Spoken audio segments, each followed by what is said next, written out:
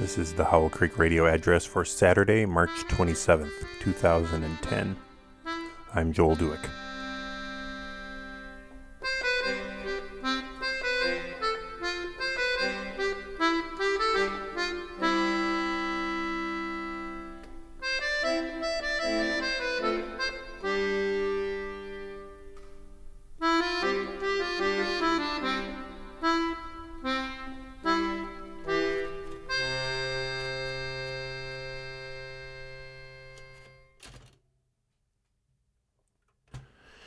Time for a weather report.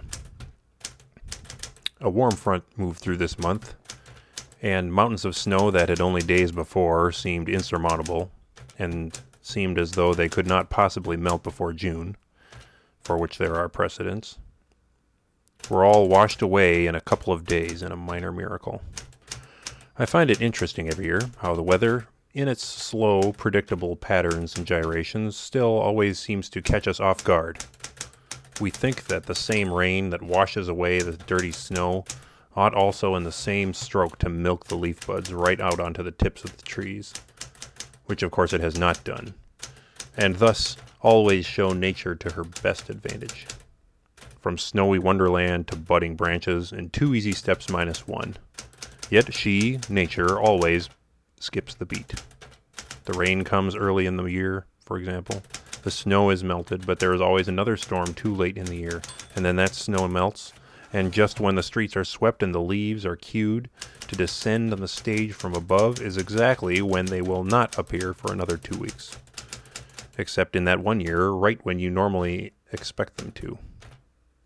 Except you weren't expecting them to. Nature's rhythms are slow, and they're supposed to be unsurprising at that speed, like the orbit of a planet. Her rhythms are so slow that we mistake their slowness for gracefulness.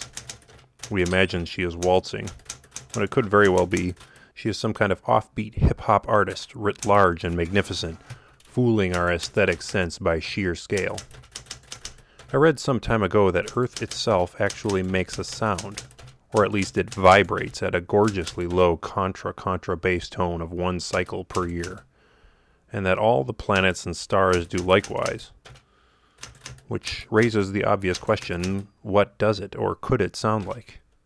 Hasn't anyone tried taking these tones, swapping them up a few dozen octaves, and giving us an approximation of what the whole thing would sound like if it had some air to flutter against instead of only the vacuum of deep space? Because the scale of the song is cosmically large, beyond the scope of our thinking, we classically imagine that it is probably baroque and stately, or if you are of a more modern stripe, impassively cacophonous. Whatever it might be supposed to sound like, there is probably more rhythm in it than we imagine. More offbeat rhythm.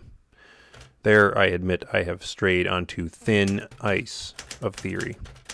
But we can safely say that in the observed dance of the skies and of space, even in the familiar things whose governing laws are slow, reliable, and known to us, there are always the surprising outliers.